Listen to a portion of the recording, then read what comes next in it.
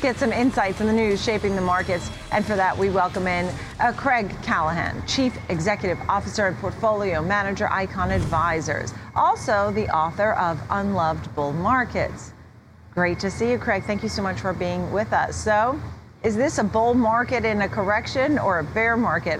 People are obviously throwing around the word recession a lot lately.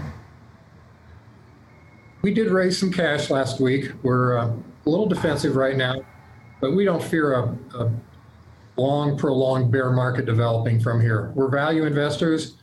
We see stocks slightly underpriced. We don't see the overpricing typical of peaks that lead into bear markets. There's been so much talk, obviously, recession, higher inflation is something that we've talked a lot about. Janet Yellen admitted she was wrong about it being transitory. Obviously, it's not only she that was wrong. I mean, the Fed misled themselves with the transitory comments. It lasted much longer, and it was more painful than they anticipated. And as a result, they're having to raise rates multiple times in a quick fashion. What do you think? Does this contribute to this volatility? But what happens going forward? How quickly do they have to rein in inflation? We expect inflation to abate somewhat on its own. We don't think that extreme tightening will be necessary to bring inflation down. In my book, Unloved Bull Markets, I have a chapter on inflation. And for decades now, people have been worrying that it would come back, and they've been wrong. And so now that we do have an actual spurt of inflation, I think their fears are equally exaggerated.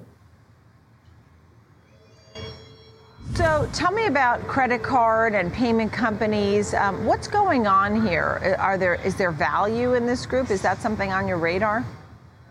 That is one of our favorites, the credit card data processing industry.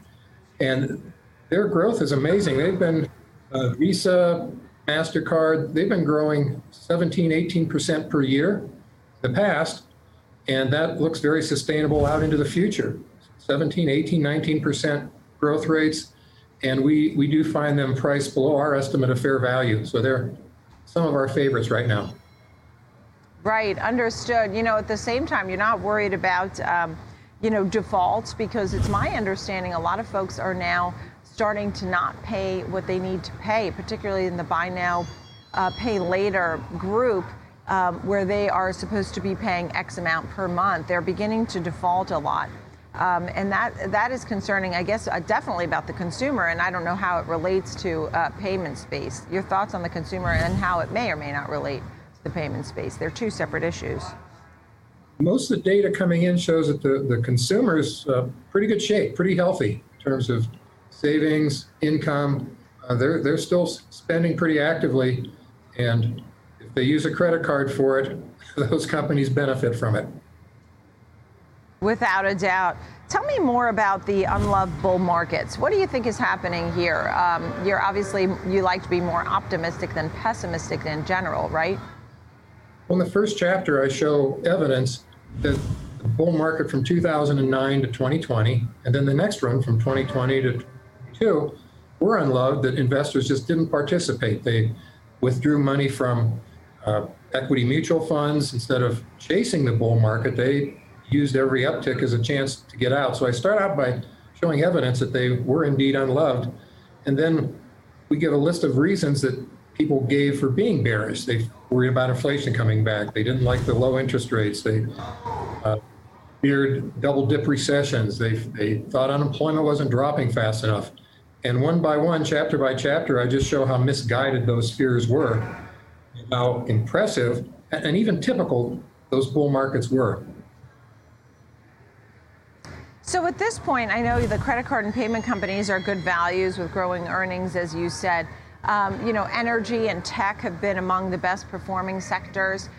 Is there any other area that you think that you'd be interested in sort of tapping into a bit, particularly since everything's been beaten down? The companies that have had very obvious, very impressive growth and are expected to continue, they're generally fully priced. But there are companies, we can find them over in industrials, for example, industrial machinery with infrastructure spending. They're really just surging right now in terms of their earnings growing. and we can find them on sale by the way we compute value.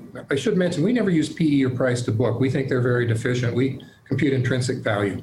We take earnings, project Right. them growing into the future, and discount to their present value. So we're finding good bargains in some of the industrials.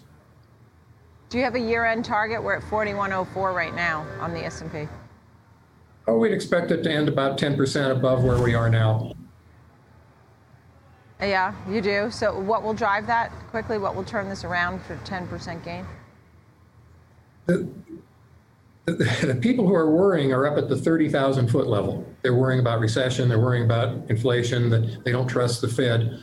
When you, what we call boots on the ground, you go company by company and look at value and their earnings growth.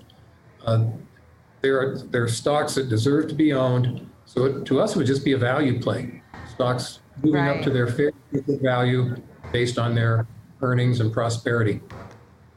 Okay. Craig, nice to speak with you. Craig Callahan, Chief Executive Officer and Portfolio Manager, Icon Advisors, also the author of Unloved Bull Markets. Thanks for being here.